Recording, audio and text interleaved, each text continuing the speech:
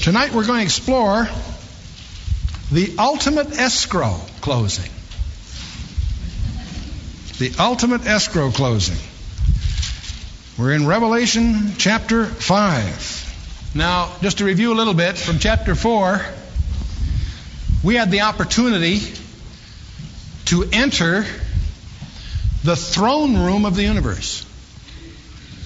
I don't know about you, I've always been fascinated with command posts, command centers, and so forth. I've spent most of my 30-year executive career in corporate boardrooms of all kinds. I had the privilege of being in NORAD, the hardened site, or was hardened in its day. It's no longer considered hardened.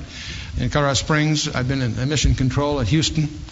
I've been in Langley, Fort Meade, and the 4th Basement at Omaha, etc. So I've always had a fascination for power centers, control centers.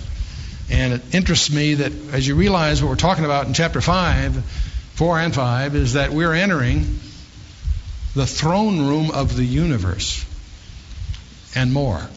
Kind of exciting package. Let's take the first verse. John says, "And I saw in the right hand of him who sat on the throne a scroll written within and on the backside and sealed with 7 seals." And this, of course, launches us into a speculation of books and scrolls. You and I think of a book which is formally called a codex. But prior to the 2nd century, books were typically in scrolls, in rolls. I think most of you are probably sensitive to that. It was later that they took the pages, made them pages, bound them as what we think of as a book, which is formally called a codex. Of course, many books in the Bible. It's an interesting study sometime to make a list of the various books that are alluded to in the Bible. We, of course, have the Book of Life. We've all talked about that, called Thy Book in some places. The Book of the Covenant in Exodus 24. The Book of Generations in Genesis 5 and elsewhere. Book of the Law, Exodus 20 and what have you. In fact, the Torah collectively could be called the Law. Book of Curses in Numbers 5. The Book of Wars of the Lord, Numbers 14:20 on, always fascinates me. It makes an allusion to the Book of the Wars of the Lord. I'd love to know more about that. Now, and then again, maybe I wouldn't. The Book of Chronicles of Judah and Israel, of course, we're familiar with, and we're going to talk about a book of purchase a little later here in a few moments, Jeremiah 32. It's interesting that in the image of the throne of God in Daniel 7, one of the main features of that passage in Daniel 7, in the middle of that chapter, we find Daniel also is treated to a vision of the throne of God, which has many similarities to what we're dealing with here. Some differences we'll talk about. But it also makes the point that the books were opened. The books were opened. Now, it might be helpful in visualizing what's going on here to know a little bit about these scrolls. Typically, they were done with papyrus. One of the dominant industries in the ancient world was that industry from Egypt. They're basically built in 8 by 10 sheets and joined horizontally. They're typically written in narrow 3-inch columns with about 2.5 inches at the top and bottom margins, about 3/4 of an inch between columns. If you've seen any of these in Israel, like at the Shrine of the Book, and you know what I'm talking about. They're typically rolled then on a wooden roller. To give you some feeling for this, the book of Jude and 2nd and 3rd John really are just one sheet. But Romans is about 11.5 feet long, Mark about 19 feet, John about 23.5 feet, Matthew 30 feet, Luke and Acts 32 feet. Book of Revelation itself would be about 15 feet in one of these forms, just to give you a feeling of these things. Bulrushes typically grew about 15 feet high, about 6 feet were underwater, and they were about as thick as a man's wrist. And what they basically did, they extracted the pith with a sharp knife, cut it in very thin strips, and laid rows vertically and horizontally, and then moistened it with Nile water and glue, pressed it, and then smoothed one side with pumice stone, and beat it with a mallet, and that's the way they made papyrus. Now, the front side, which had the horizontal grain, was called the recto, where the writing was normally done, and the back side, the vertical grain, because it had the grain going the wrong way in a sense, was the verso. A sheet that was written on the back had the name of a pistograph. That is a sheet written from behind. This was very unusual because it was rougher. Now, it turns out that when you have one of these written within on the backside, the implication is that it's a will or a testament or a title deed, if you will. And that is the view of most conservative Bible scholars, is that what we're dealing with here is a legal document. And it's often referred to in the commentaries as the title deed to the earth. As the story unfolds, you'll see why we have that picture. But I've discovered something kind of interesting. If you read the ancient records, it turns out that a Roman will was sealed with 7 seals. And I think that's interesting. Both Augustus and Vespasian left such wills, and they were sealed with 7 seals. So I think that's kind of interesting. But clearly we have the book of the world's destiny. And I remind you of Amos chapter 3, verse 7, where God tells you that the Lord will do nothing but that which he reveals to his servants, the prophets. A scroll will be referred to in chapter 10 of Revelation, which could be this same scroll in the minds of many commentators, but it's the mystery of God that's being revealed. So what we can expect to see here is some exciting things. But before we get into this, I frequently have made the remark, and I would like to emphasize it tonight, is that you really can't understand Revelation chapter 5 unless you've done your homework in the book of Ruth. Time does not permit going through it carefully tonight, obviously. We have our hands full with this chapter. But I do encourage you, if you haven't done so recently, to make a careful study of this unusual little book in the Old Testament. It's 4 chapters long. It's regarded by even secular specialists in literature as one of the most elegant pieces of literature in the English language. Obviously not in English, it's Hebrew, but the point is it's widely known, widely regarded among experts as an elegant piece of literature. Book of Ruth, 4 chapters. The book has many, many values. One of the reasons you want to study it, it illuminates some background that you really need to have if you're going to understand the Old Testament. The time of the book of Ruth is the time of the judges, that is before the monarchy and all of that. And it deals with practices that have their origin in the Scripture that are foreign to our ears, because we normally wouldn't get into this unless you study something like the book of Ruth. Turns out that Naomi had a husband and 2 sons.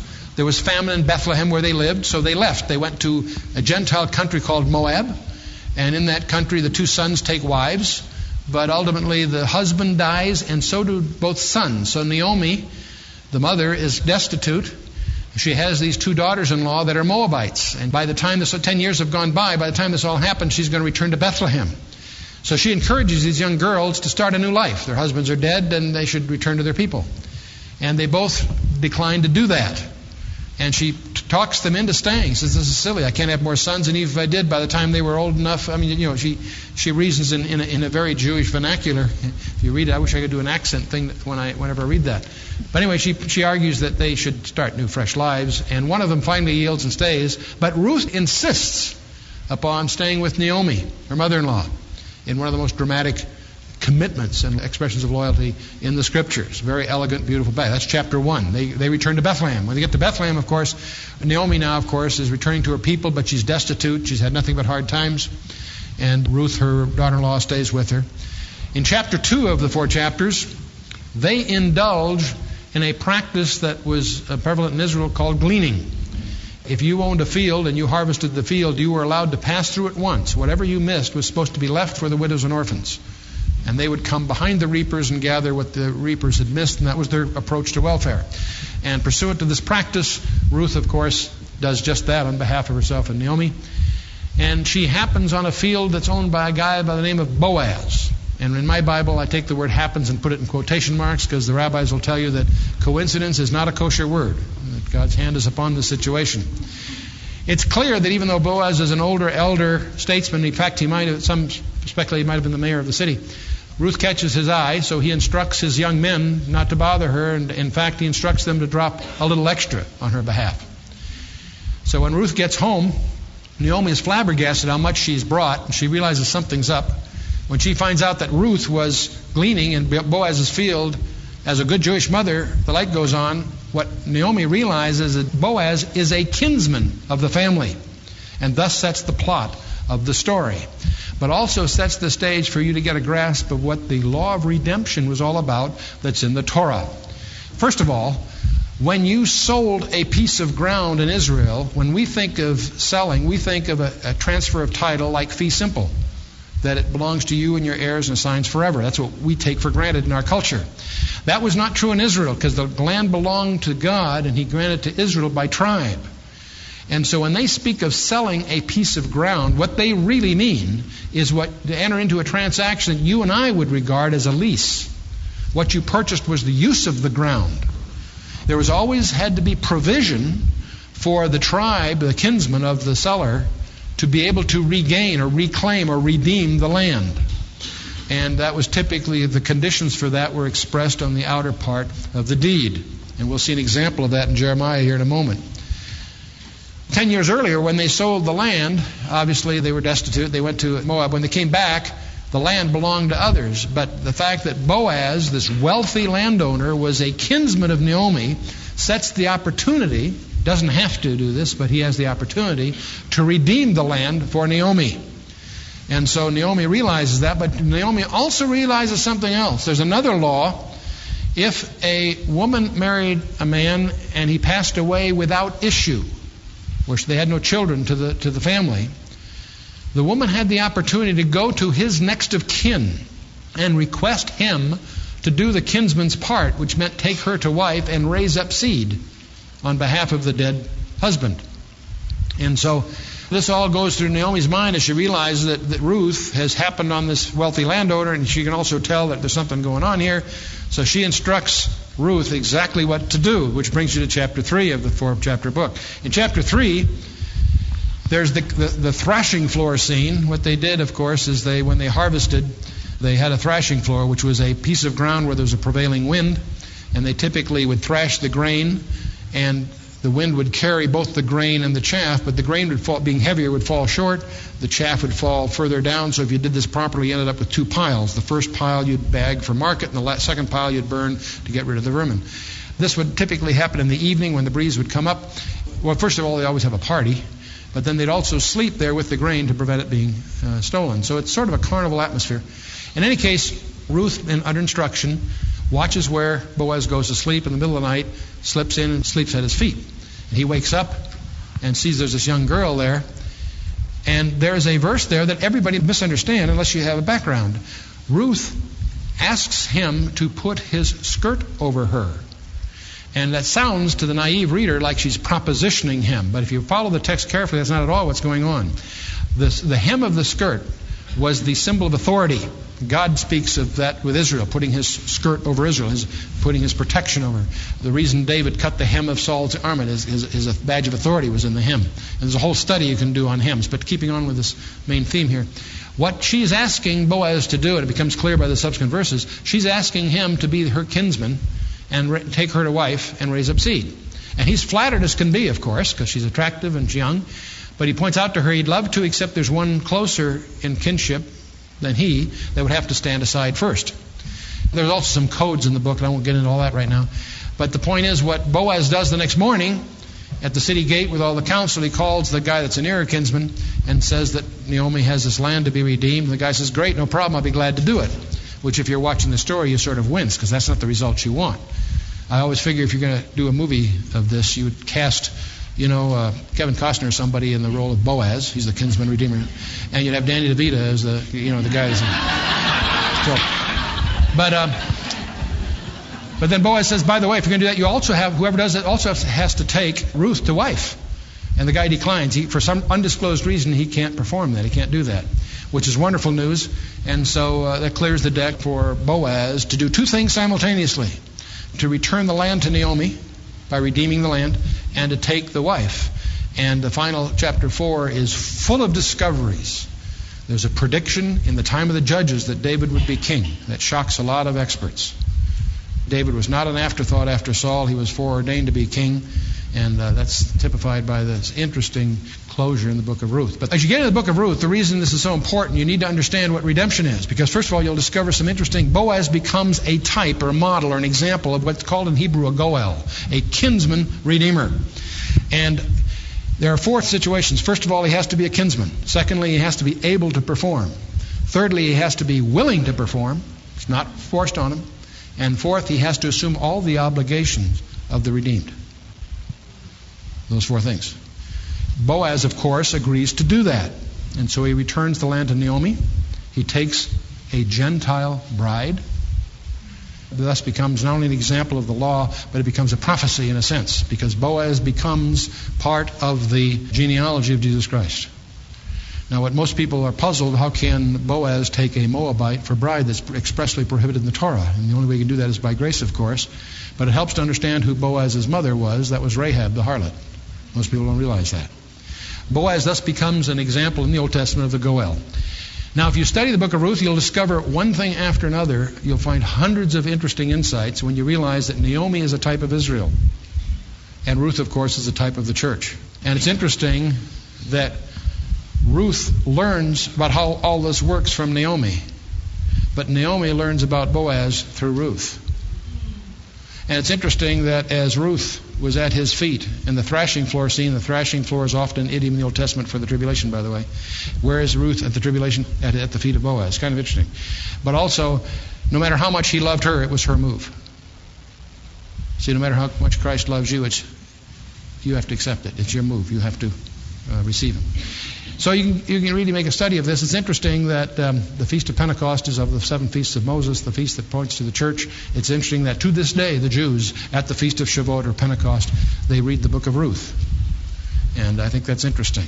It's one of the most important prophecy books in the Old Testament that prophesies the church. One other thing I might mention, and I'll do this quickly because of time, you'll discover in Jeremiah 32, there's an interesting event. Jeremiah is instructed to purchase a piece of ground. Now, this is a very strange assignment. Jeremiah knows that the Babylonians are about to take them all captives, and he also knows that they're going to be captives for 70 years. Yet God tells him to go buy this piece of ground, and it gives you all the details there, how they take the title deeds and they hide that in a jar and plant it in the ground. What it doesn't complete, what's implied, obviously, is 70 years later, when the captivity is over, Jeremiah's descendants will come and redeem the ground by performing the details on the title deed. And so it also is another example of this idea of the title deed. And I'll leave you to study that on your own in Jeremiah 32 at your leisure.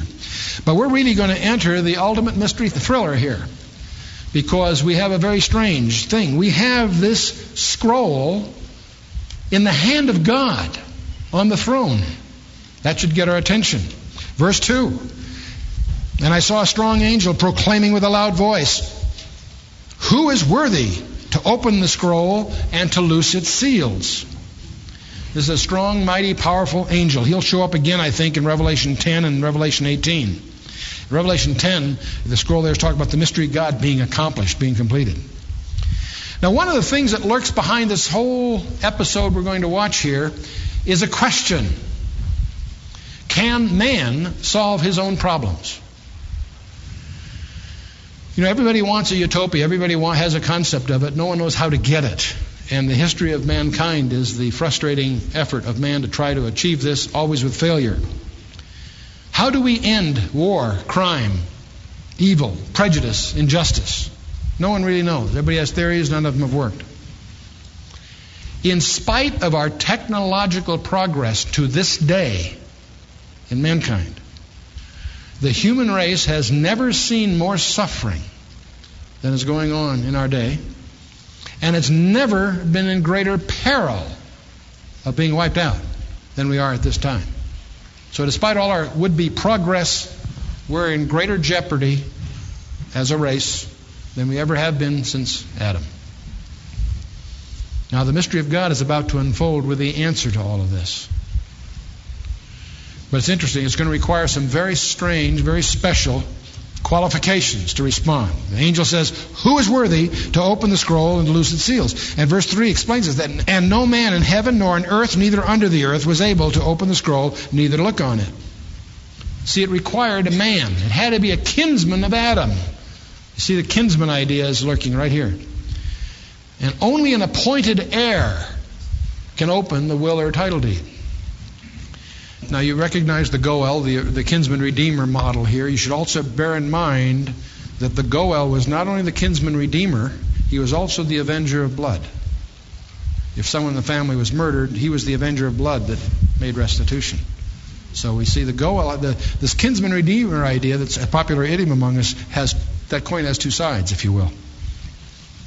Now, kind of interesting here, they look for the inventory men in 3 places. In heaven? That must mean there's some men in heaven, at this time. That's kind of interesting. In the earth and under the earth. I'll leave that with you just to think about. Kind of interesting. Verse 4.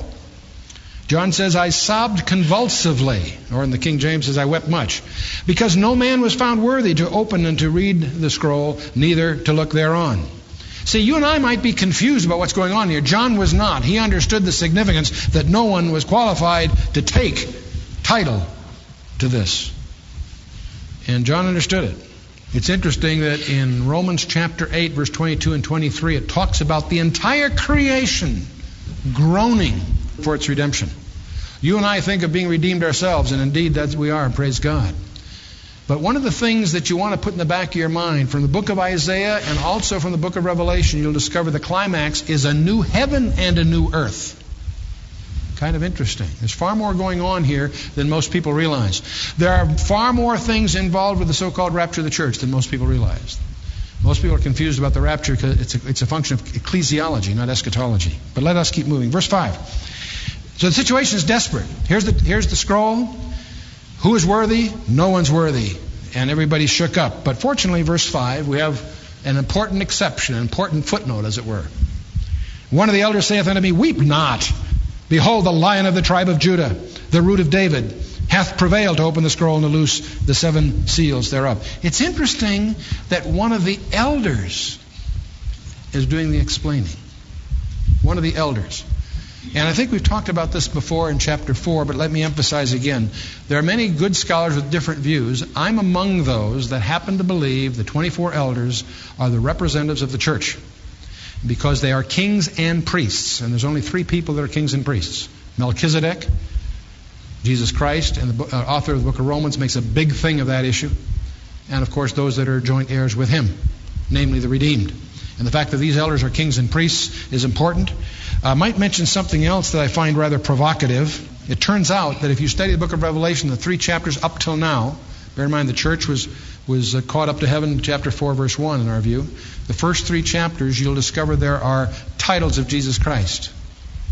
When you count those titles of Jesus Christ, guess how many there are? 24. 24. No, 7. Very good. Good guess. Good guess. 24. 24. See, these titles in the first 3 chapters are applying to him in his present role as revealed to the church. From now on, we're going to see Jewish titles. The Lion of the tribe of Judah, the root of David, the Lamb that was slain. These are Jewish titles. You'll discover in the book of Revelation, Israel is going to come back to center stage, just as God predicted all through the Old Testament it would. And as the end of human history approaches, God is going to deal with the world through Israel, as he indicated he would all along. And all of Earth's history is coming to a climax. And right in the center of it will be the nation Israel. And one of the important things you need to do in your Bible study is be alert to distinguish between Israel and the church. There are many people today that attempt to confuse those two. The earthly promises to Israel are about to be fulfilled. The Holy Spirit refers to Israel 73 times in the New Testament, and each time it is referring to national Israel. And to give you an example, look at chapter 9, verses 3 and 4 as perhaps the best example. It's interesting in the Old Testament, the book of Daniel, Daniel 7, when you see the throne of God, you see many of the same things we see in Revelation, but there's something very obvious that's missing. The thrones are there, but the elders are not there. You see, and Paul explains that in Ephesians 3, that what was hidden in the Old Testament is this mystery called the church. And it fascinates me to see how precise the Holy Spirit is, because in the Old Testament, you see the throne of God, you don't see the 24 elders. And yet, it's interesting how consistent that is. Also, you'll notice, many people think the elders are some kind of super angels or something. No, the elders are distinguished from the angels in chapter 5 and also in chapter 7 and elsewhere. So we won't stumble on that issue. Verse 5. One of the elders said unto me, Weep not, behold, the Lion of the tribe of Judah, the root of David, hath prevailed. And we're now approaching probably the most dramatic event in the book of Revelation. It's the emergence of the Lamb of God at the center of the stage. Now, all these titles are, of course, Jewish. The lion is first mentioned in Jacob's blessing to his 12 sons. In Genesis 49, he speaks of Judah, the lion's whelp, and so forth. But you'll find this title all through the Old Testament. Take it in concordance. It'll take you to Hosea 5:14, Hebrews 7:14, elsewhere. The Lion of the tribe of Judah. Very familiar title of Jesus Christ, but recognize its Jewishness. Recognize its Jewishness. He's the root of David. Now it's interesting, this comes from Isaiah 11:1 and Jeremiah 23 and a lot of other places. It's kind of interesting. Jesus was the source of David's line, and yet he's also the result of it. You see? And he uses that event, which is summarized in Psalm 110, to confuse the Pharisees. Okay, let's turn to Matthew 22. In Matthew 22, verse 41, while the Pharisees were gathered together, Jesus asked them... You know, I love some of the interactions between Jesus and the Pharisees. Well, let's keep on. Verse 41. While the Pharisees were gathered together, Jesus asked them, saying, "What think ye of Christ? Whose son is he?" Now, Christ is a title, do you realize? Whose son is he? They said unto him, "The son of David." And Jesus said unto them, "How then doth David in the Spirit call him Lord, saying, The Lord said unto my Lord, Sit thou at my right hand till I make thine enemies thy footstool. If David then call him Lord, how is he his son?" And no man was able to answer him a word, neither dared any man from that day forth ask him any more questions. They've been going at it through chapter 22, but then Jesus gives them a little question, you see. And so they're sitting there chewing on it. Just a scripture question, you know. How can Jesus be the son of David, you see, and yet David called him Lord? By the way, the point of this actually is a demonstration that in the Old Testament that the Messiah was indeed to be the supernatural member of the Godhead. And there are many passages of that, but they're subtle. And this is an example that Jesus uses, of course, to confound the Pharisees. But again, this whole idea that he's the root of David. He's not only the son of David, he's the root of David. You see the difference? And yet they're the same in a sense. Now, in God's covenant with David, David's line was to rule the entire earth. You find that in 2 Samuel 7, if you study the promises God made to David in 2 Samuel 7. That promise is not just Old Testament. Gabriel confirmed that to Mary in Luke chapter 1. So people who have a problem with Israel re-emerging politically, with Jesus Christ sitting on the throne of the earth, better look very carefully at what Gabriel promised Mary in Luke chapter 1. That's not an Old Testament idea. It's confirmed in the New Testament. Of course, if you really understand your Bible, there's no difference. It's one book, 66 books, but one message, one integrated message. What we're seeing here in Revelation, of course, is this is all climaxing. You might turn with me. Let me remind you about Psalm 2. Let's pop back and just refresh our memory a little bit with the second Psalm. Psalm chapter 2, verse 1, "Why do the nations rage and the peoples imagine a vain thing? The kings of the earth set themselves and the rulers take counsel together against the Lord and against his anointed." Aha, there's two of them at least. Saying, "Let us break their bands asunder and cast away their cords from us." This is the nations of the earth are going to cast, God's controls over them. Ha ha. Well, in verse 4, it says, "He that sitteth in the heavens shall laugh. The Lord shall have them in derision. Then he shall speak unto them in his wrath and vex them in his great displeasure. Yet have I set my king upon the holy hill of Zion." Zion is a synonym for Jerusalem. God is going to set his king on Zion. "I will declare the decree. The Lord said unto me, Thou art my son, this day have I begotten thee. Ask of me, and I shall give thee the nations for thine inheritance, and the uttermost parts of the earth for thy possession." He paid for it on a cross. Has he taken possession? Not yet. That's what we're going to watch happen from chapter 5 on. Wild stuff coming up. "Thou shalt break them with a rod of iron. Thou shalt dash them in pieces like a potter's vessel. Be wise now, therefore, O ye kings. Be instructed, ye judges of the earth. Serve the Lord with fear, and rejoice with trembling. Kiss the Son, lest he be angry, and ye perish from the way, when his wrath is kindled but a little. Blessed are all they who put their trust in him." Okay, back to Revelation chapter 5. Oh, one thing about this titling, I have to share something with you. It was published in our newsletter recently, but I have to share it with you. We have here in Revelation a couple of these titles that refer to the King of the Jews, the Lion of the tribe of Judah, and the Root of David. It's interesting that this title, the King of the Jews, is the title that Pilate put on the cross, which you might call an epitaph. You may recall that when he wrote it and put it on the epitaph, the Pharisees were upset about that. They wanted him to reword it, remember? And he says, "What I have written, I have written." He refused to reword it. He said, "Jesus of Nazareth, King of the Jews," is what he wrote. And it was written, of course, in Hebrew, but also Greek and Latin. And then the chief priests asked him to change it, and he said, what I've written. That's in John 19, for those who want to look it up later. And now he refused to reword it. It's kind of interesting. This may have much more significance than most people realize because your Bible's in English.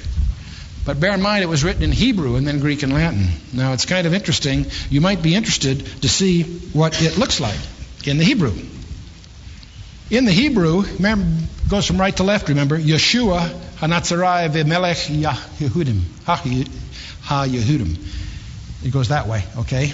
Now, what makes this interesting, what you don't notice in the English, is that if you make an acrostic of the first letter of each of those four words in the Hebrew, it spells the Yahweh, the Tetragrammaton, the name of God of the Old Testament. Now, there's several possibilities. This might have just been an accident. Yeah, you're getting the message. Or Pilate might have just done it to put the needle into the Pharisees. But I'm kind of interested because I notice, I don't know if he knew this or if it was deliberate, but I noticed something else. A couple of days later, when they came to get permission to post a guard at the tomb, he said, make it as sure as you can. Strange remark. You get the impression between his wife's dreams and all these other problems that he's beginning to suspect there may be more at hand than he had realized. And with the darkness and the earthquake and what have you, for him to express it this way may have been more than just a cynical needle of the Pharisees. Maybe Pilate was beginning to get an inkling that something was up. And when they wanted to guard the tomb, maybe it was with a certain fatalism that he shrugged it off. Make it as sure as you can, as if, we'll see, guys. I think that's interesting. We see the Lion of the tribe of Judah, the root of David, hath prevailed. And that's exactly what Isaiah 53 details for us. Verse 6.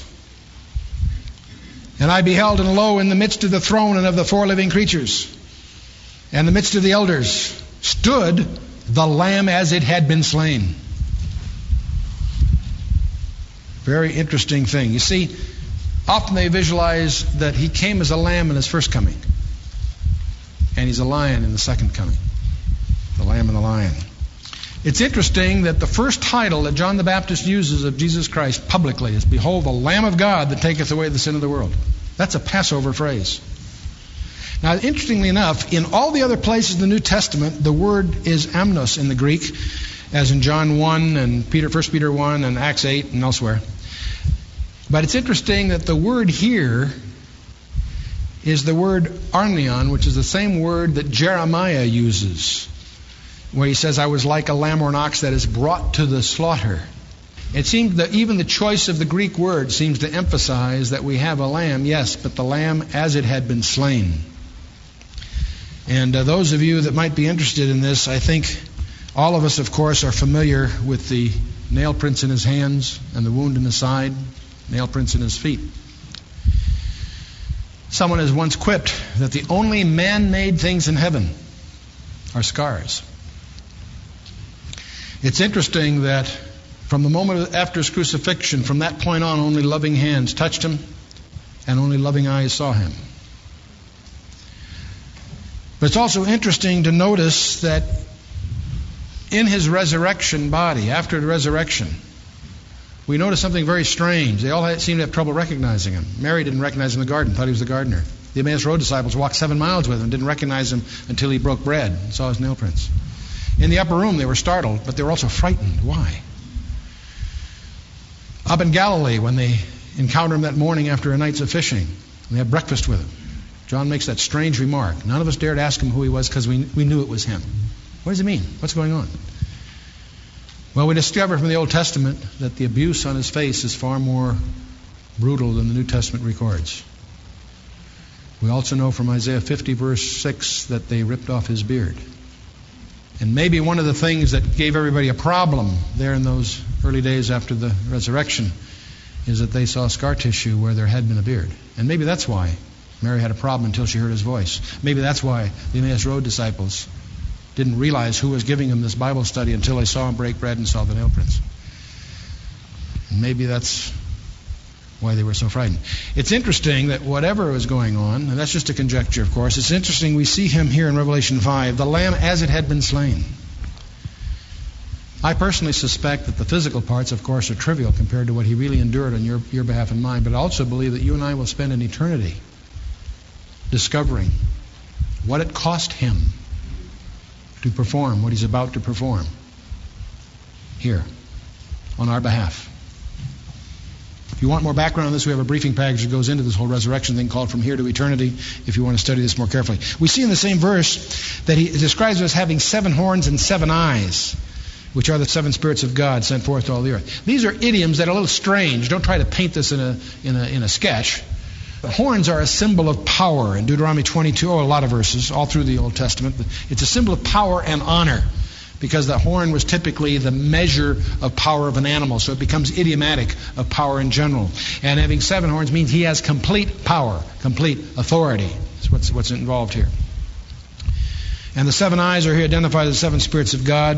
We find these same idioms used in Zechariah 3 verse 8 and 4 verse 10. In the interest of time, I'll let you look those up on your own. Let's go to verse 7. And he came and took the scroll out of the right hand of him that sat on the throne. Now, boy, that's access. Can you imagine going up, taking the scroll? The reason he can is because of his declaration on the cross. It is finished, paid in full, tetelestai. The result of him taking this causes an interesting reaction, which consumes the rest of the chapter. It's the ultimate chorus. What we're going to see here in the scripture is the ultimate chorus of praise for the rest of this chapter. So heaven's going to be revealed as to earth as the homeland of music. And we're going to see the greatest chorus of praise, and we're going to see what I call the ultimate fortissimo here. Verse 8.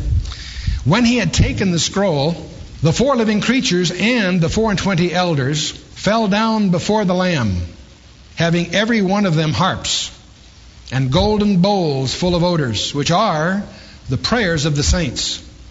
Now it's interesting, all through the scripture you'll discover that incense and odors are used idiomatically of prayers.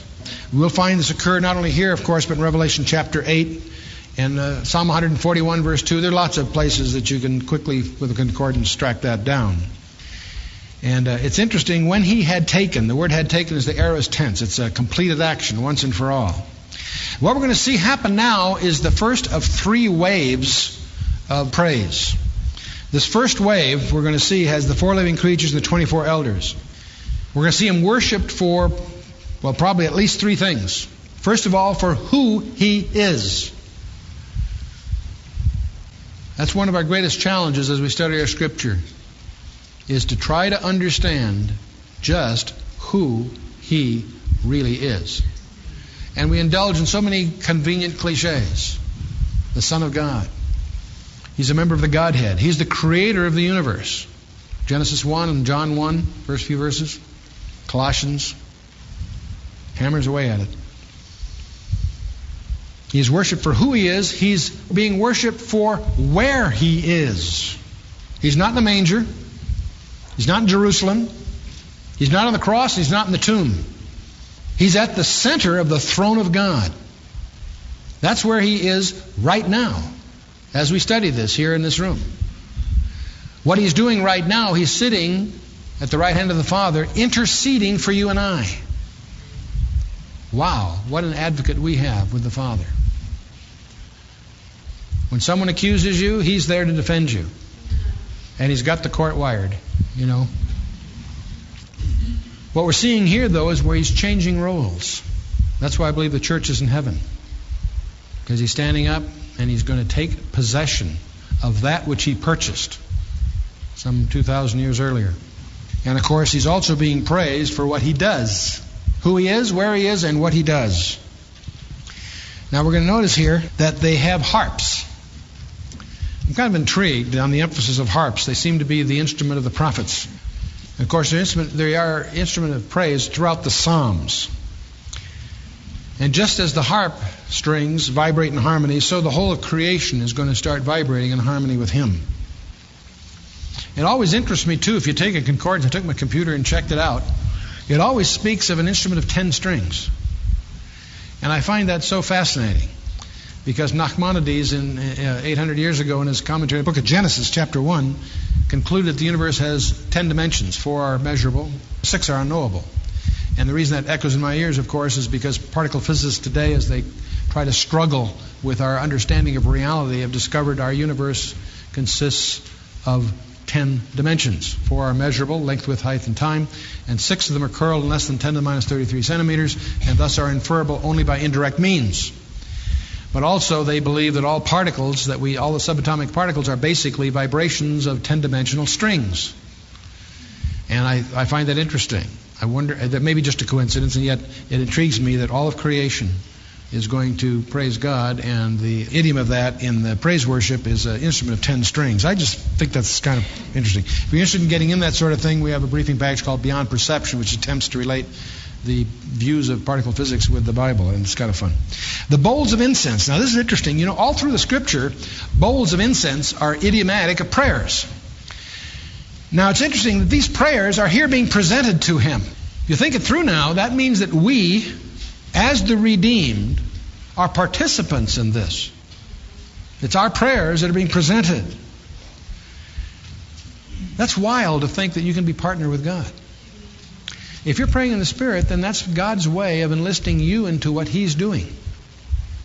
Prayer is a method that God uses to enlist you in what He is doing. That's part of what we're seeing. What we're seeing here is part of what we pray for when we pray in the Lord's Prayer, Thy kingdom come. What do we mean by that? This, what's going on here from chapter 6 on, the big climax. Let's get down to verse 9. Now this group, the 4 living creatures, the cherubim, whatever, and the 24 elders are singing now, verse 9. They sang a new song, saying, Thou art worthy to take the scroll and to open its seals, for Thou wast slain, and hast redeemed us to God by Thy blood out of every kindred and tongue and people and nation. Now there are some manuscript disputes. There are a couple of manuscripts that have this in the third person, have redeemed them. But it's turning out the best scholarship endorses this idea that they are speaking personally. These elders are saying that Thou hast redeemed us to God by Thy blood. Out of what? Out of every kindred, tongue, and people and nation. Don't be confused. There's a lot more going to be saved yet, but this is a special group that is emerging here. We're going to see later on in the book several other groups that are identified. But here we have these redeemed out of every kindred, tongue, and people and nation. In verse 10, and hast made us unto our God kings and priests, or a kingdom of priests, and we shall reign upon the earth. The redeemed are going to reign with Him. Wild stuff. Wild stuff. Now, the us here, the redeemed, also will come up in Revelation 13. We'll talk about it then. This phrase, a new song, turns out not to be unique here. It's all through the Psalms. Psalm 33, Psalm 40, 98, 96, 144, 149. But this is really much closer to Isaiah 42, verses 9 and 10, which declares the new creation. One of the characteristics of the book of Revelation is the number of things that it declares that are new. We have a new name. Jesus mentioned, remember, in chapter 2 and 3 in the 7 letters, twice we have Him allude to a new name. We have the New Jerusalem alluded to in chapter 3, and of course it's a climactic event in chapter 21. We have the new song here, and we'll also see a new song in chapter 14. And of course, as I indicate, we'll have new heavens declared in chapter 21, and a new earth also in chapter 21. In fact, 21 also declares all things new, and we'll talk more about that. It's kind of interesting. The Greek has 2 words for new. One is called neos, which is new in point of time, but not necessarily in quality. It's a thing which has been recently produced, but may be only a specimen of the previous. That's what the word neos means. The word here is kainos, which means new in point of quality. A thing of the like which has never existed before. That's the term being used here. And of course, our life in Christ represents a new joy, a new thrill, a new strength, a new peace, and which Christless eyes have never seen or can't understand. J. Vernon McGee made an interesting remark as I was combing the other commentaries to see what views were held here. J. Vernon McGee points out that in many churches, they are deleting references to the blood of Christ in their hymnals. They're embarrassed by some of these old-fashioned ideas. And J. Vernon McGee suggests perhaps that's why the Lord isn't going to embarrass them by taking them into heaven, because they would have to sing about the blood up there. See? The redeemed are singing and praising about the blood of Christ here. Because thou wast slain that has redeemed us to God by thy blood. Remember, that's what the gospel is all about. What is the gospel? We use the term all the time. What's the gospel? Paul tells us in 1 Corinthians 15, the first 4 verses. He says, this is the gospel that I declare unto you, how that Christ died for our sins according to the Scriptures, that he was buried, that he rose again the third day, according to the Scriptures. Point being, he didn't just disappear, and he didn't just die. He died for our sins in accordance with the Scripture. There was a procedure he was following. There was a requirement he was fulfilling. Secondly, he was buried. The authorities of that day made sure there'd be no doubt about that. And they also documented clearly the tomb later was empty. How good of the Roman and Hebrew authorities to make that so well documented. They died for our sins according to Scripture, that he was buried, that he rose again the third day, again, according to the Scriptures. What's fascinating about that definition of the gospel is what Paul doesn't say. He doesn't talk about his teachings, doesn't talk about his miracles, doesn't talk about his examples. Many groups be glad to acknowledge those, but they deny the gospel. Every cult, every deviant group attacks the deity of Christ to get away from those 3 points: that he died for our sins according to Scriptures, that he was buried, and that he rose again the third day according to Scriptures. And here in the book of Revelation, that's the core of his performance. That's the basis of his qualification to take the book, that he's a kinsman of Adam and that he's prevailed, that he's performed. Praise God. And thou hast made us unto our God kings and priests, and we shall reign upon the earth. And as I point out, there's only 3 groups of people that are both kings and priests. Melchizedek was, and he's unique for that, as the writer of Hebrews amplifies. And of course, Jesus Christ is after the order of Melchizedek, not Aaron. In Israel, you had the tribe of Levi, the priests, tribe of Judah, royalty. Royalty and priests were forever divided, separate roles. But Jesus is not after that order. He's after the order of Melchizedek, which preceded all of that. And of course, the other ones that are in that category of members of his body, namely the church, as amplified in Revelation chapter 1, verse 6, and will again come up in chapter 20, verse 6. So this praise here sums up for you and I the benefits of the death of Jesus Christ in our behalf. And it's about 4 things. It was a sacrificial death. It had purpose in it. It was not an accident of history. It was designed before Adam was created, because God knew Adam would blow it. It was an emancipating death. It frees us from the bondage of sin. His life was a ransom, freeing us from the bondage of sin. It was universal in its benefits. Every tribe, tongue, people, and race are here declared. So it's universal. And of course, it's an availing death. It's made us kings. It's opened to us the royalty of God. Man's humanity becomes clad with the royalty of God's divinity because of this death. Secondly, it avails because he makes us priests. See, in the ancient world, only a priest had the right to approach God. When a Jew entered a temple, he could make his way through the court of the Gentiles. He could make his way through the court of women. And he would get to the court of the Israelites. But to the court of the priests, he could not go.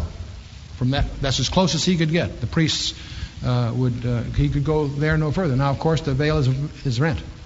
You and I have access to the throne of God through Jesus Christ. So we're in that sense, you see, we have the priesthood. And of course, he's also given us a third availing, if you will, kings, priests, and also triumph. Because through him we have triumph over ourselves, over sin, over the flesh. Victory over self, victory over circumstance, victory over sin through him. Notice, by the way, it's not in his eternal character as Yahweh that he receives his worship. He receives his worship as the Lamb. That's the basis. Notice also the believers will reign on the earth. A lot of people argue about that. Hey, it's right here. Believers will reign over the earth. Jesus promised his own that they would rule with him in Matthew 19, Luke 22, 2 Timothy 2, and lots of other places. Let's keep moving. Verse 11. We've had the first wave of praise. The four cherubim and the 24 elders. Now a second wave hits it. Verse 11. And I beheld and heard the voice of many angels. See, they're distinct from the elders. So many angels round about the throne and the living creatures and the elders. And the number of them was 10,000 times 10,000 and thousands of thousands. Angels cannot be numbered. Angels cannot be numbered. It tells us elsewhere. And by the way, this praise is very reminiscent of 1 Chronicles 29. David's praise in 1 Chronicles 29 for those that you may want to study it. You know, angels are kind of interesting. We find from Peter that they have an intense interest in the plan of God. In 1 Peter chapter 1, verses 10, 11, and 12, he says that the angels fasten their attention upon the Scriptures. And they understand God's plan by watching it unfold through us. So they're watching us. You get that impression that they're taking delight in every move as it gets revealed, as God's plan gets revealed in us. Verse 12. Saying with a loud voice, "Worthy is the Lamb that was slain to receive power and riches and wisdom and strength and honor and glory and blessing." Wow. 7 possessions here elevated. Power. Well, there are lots of verses there. See, he's not one that can dream and not realize. He's not one that plans but cannot achieve. He's able. He has ultimate power. And I won't go through all the scriptures. They'll be in the notes. Riches. Boy, all the riches are his. The scriptures, 2 Corinthians 8 and Ephesians 3 and elsewhere. There's no claim on him that he cannot satisfy. No promise that he cannot carry out. Wow, what a benefactor. How often we have someone rely on that makes a commitment and then we discover for whatever reasons they can't make that. They can't fulfill it. Not in his case. And of course he has wisdom. All wisdom. Psalm 8, 1 Corinthians 1:24, James 1:5. Both secrets and practical knowledge. He has all strength. He can even disarm the powers of evil and Satan, which is some ultimate measure, I imagine. Honor. Before whom every knee shall bow and every tongue shall confess that he is Lord indeed. And glory. And I won't go through all the verses in the interest of time here. Which is his alone. And finally, blessing, the inevitable climax of it all. And he pours it out on all of us, you and I. Wow. Verse 13. And every creature which is in heaven, and on the earth, and under the earth. There is that 3 level again. Every creature which is in heaven, and on the earth, and under the earth, and such as are in the sea, and all that are in them, heard I saying, blessing and honor and glory and power be unto him that sitteth upon the throne, and unto the Lamb forever and ever. Wow. Every creature. Every creature. You say, what about animals? Hosea chapter 2, verse 18, Ezekiel 34, verse 27, Isaiah 65, 25, all seem to imply that every living creature, praise God. I think some of you know that one of my daughters is a real animal rights advocate, and is convinced that there are animals in heaven. Well, he rides a horse coming back, right? I came home one day and I says, I've studied it carefully, and I know there are going to be cats in heaven. She says, really, Dad? I says, of course. Where else would they get the strings for the harps?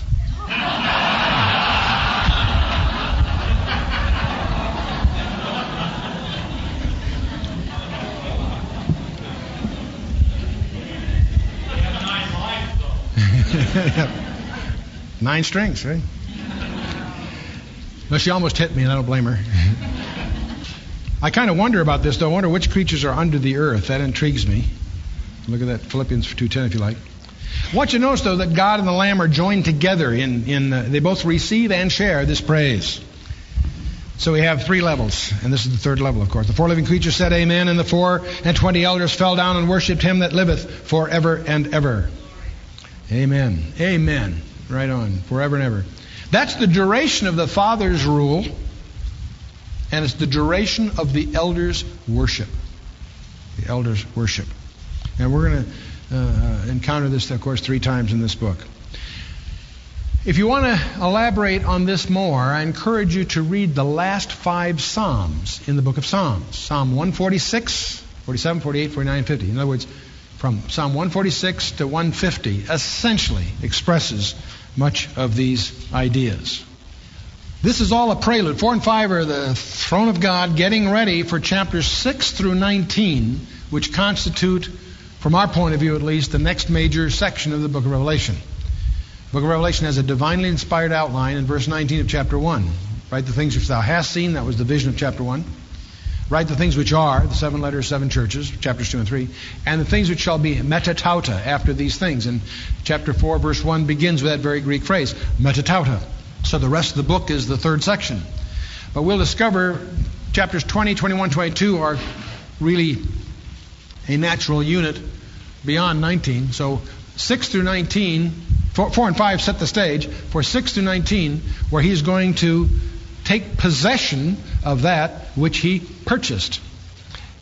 You'll also discover that chapters 6 through 19 are the amplification of a very specific period of time. One of the things you've already probably noticed in chapters 4 and 5 is the shifting from church idioms to Jewish idioms. We find that all the 24 titles were used in chapters 1, 2, and 3. From here, now we notice the Lion of the tribe of Judah, the Root of David, the Lamb. These are very Jewish titles. They relate to Jewish things. They're very Old Testament in their roots here. We're going to discover, as the coming chapters unfold, we're going to find 144,000, 12,000 from each of the 12 tribes of Israel. We're going to discover again and again and again the emergence of Israel, very tangibly, very specifically identified in the proceedings. So for next time, or as we get into the rest of this book, there's some background that I encourage you to absorb. The most important prophecy in the Old Testament that lays the foundation for all end-time prophecy are the last 4 verses of Daniel chapter 9. In Daniel chapter 9, Gabriel gives Daniel a very short, precise prophecy that contains the clues to all of the end-time climax. And they constitute 4 verses at the close of Daniel chapter 9. And I strongly urge you to review. If you've studied before, review it. If you haven't studied before, I encourage you to try to glean what you can prior to our next meeting. The 4 verses, 24, 25, 26, and 27 of Daniel 9. Verse 24 is the scope of the whole thing, and you'll notice from that scope, it's specifically directed at Daniel's people in the city of Jerusalem, that is the Jews. It's Jewish. It's not to the church, it's Jewish. You'll discover that what is laid out there are 77s of years. 77s of years. You and I would presume, in the absence of other information, that they're contiguous. We'll discover that 69 are, but there's an interval between the 69th and the 70th. That's a strange idea. But you'll notice it's very express in the prophecy. Chapter 20, verse 24 is the scope of the whole thing. Verse 25 deals with 69 of those weeks.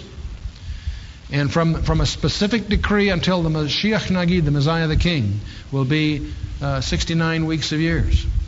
And of course, the dramatic discovery is that on Palm Sunday, the only time that Jesus allowed himself to be presented as a king to Jerusalem was the very day that Gabriel had predicted. In fact, Jesus in Luke 19 holds them accountable to understand that. It says Jerusalem is going to be destroyed because you did not recognize the day of your visitation. That day was mathematically predicted by Gabriel, and it's a dramatic study. I encourage you to undertake that study. The last of the 4 verses describes the remaining week. 69 are taken care of. There's one left. But there's a verse between the two, verse 26, which describes some events that occur after the 69th but before the 70th starts. And the events that are listed there specifically include at least 38 years. Of course, through history, we've discovered it's more like 1900 and something. But the point is, all of end-time prophecy can be organized by that passage. And we'll discover there is a period of time that the Bible talks about that some scholars call the 70th week of Daniel. That is this 70th period, this remaining unfulfilled 7-year period. It's divided in the middle by a very specific event.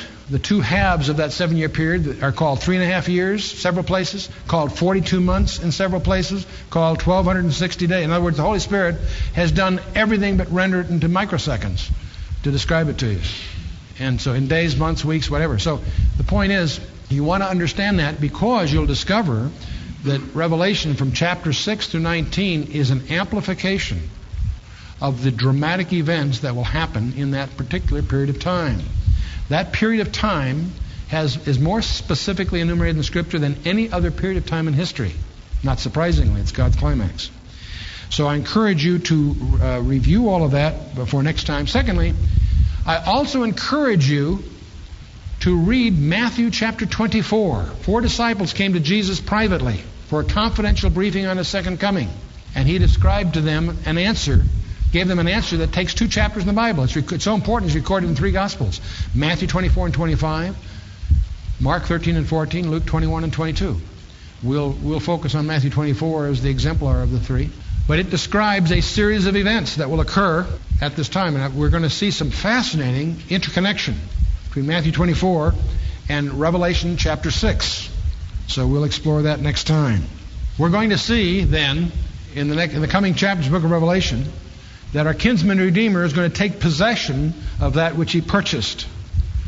And Psalm 2 you might reread at your leisure too, and recognize it's a discussion between the 3 members of the Godhead.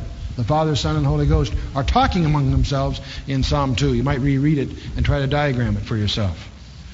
The day is coming when every knee shall bow and every tongue shall confess that Yeshua is indeed Jesus Christ, the Lord. There'll be no exceptions. Some of us will do so gladly because we have appropriated the sacrifice of the kinsman redeemer for our own eternal lives. Others are going to be forcibly confess. They'll do it reluctantly. They'll confess his lordship. Those who scoff at his scriptures, who ridicule biblical morality, and who persecute godly people, will one day be made to see that they are wrong and that their lives have been wasted. When all the illusions and delusions upon which they base their lives have been stripped away, they'll have no choice but to join the rest of creation in openly confessing that Yeshua indeed is Lord indeed. You will confess his lordship, and so will I. There'll be no exceptions. When that moment comes, will your hearts be full of joy and gladness, or will they be filled with regret? It's not a choice for the future. It's a choice that we make today.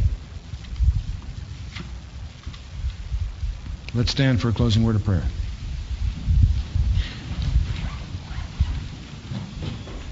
Let's bow our hearts. Father, we come before your throne in awe of you and in awe that you would reveal to us this coming climax. We thank you, Father, for the visibility, for the awareness of what you are about to do. And above all, Father, we thank you that you have given us your Son, that you have gone to these extremes that we might live. Father, we come before your throne acknowledging our need for a Savior. We come before your throne acknowledging our own unworthiness and incapability. We thank you, Father, that you've prepared a destiny that's so fantastic there's nothing we could do to earn it, but rather just receive it as a gift from you. We thank you, Father, that you have paid the price for our unworthiness. You've paid the price to make us perfect in Jesus Christ, so that we might indeed enjoy eternal fellowship with you. But Father, we come before your throne with a petition. We pray, Father, that you would, through your Holy Spirit, increase in each one of us an awareness and a hunger for your word, that we each might learn more of what you have done for us and what you are about to do. We ask all these things, Father, that each of us might grow in grace and in the knowledge of our Lord and Savior. And further, Father, that we each might be more responsive to your will in our lives right now, that we indeed, through the ministry of your Spirit, might bear more effective testimony of your truth. For Father, we commit ourselves into your hands right now. In the name of Yeshua HaMashiach, our Lord and Savior, Jesus Christ. Amen.